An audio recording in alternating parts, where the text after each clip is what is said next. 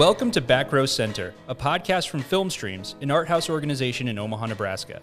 I'm FilmStreams Communications Director Patrick Kinney, and I'm joined by Dana Ryan, FilmStreams Development Manager, and Diana Martinez, FilmStreams Artistic Director.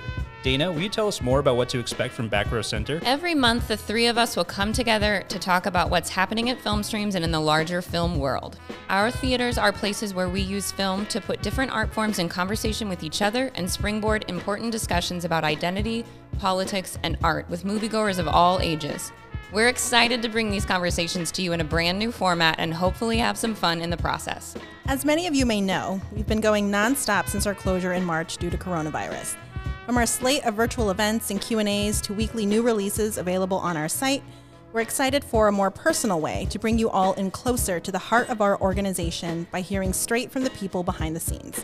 You'll get to know the three of us, as well as the rest of the FilmStreams crew, as this podcast develops. Even though we're closed, we still believe in the power of film as a collective, communal experience. So subscribe to the podcast through whichever platform you listen, and we encourage you to tell us your thoughts about future topics, the films we talk about, and stuff we need to watch through our Facebook, Instagram, and Twitter. We're at FilmStreams everywhere.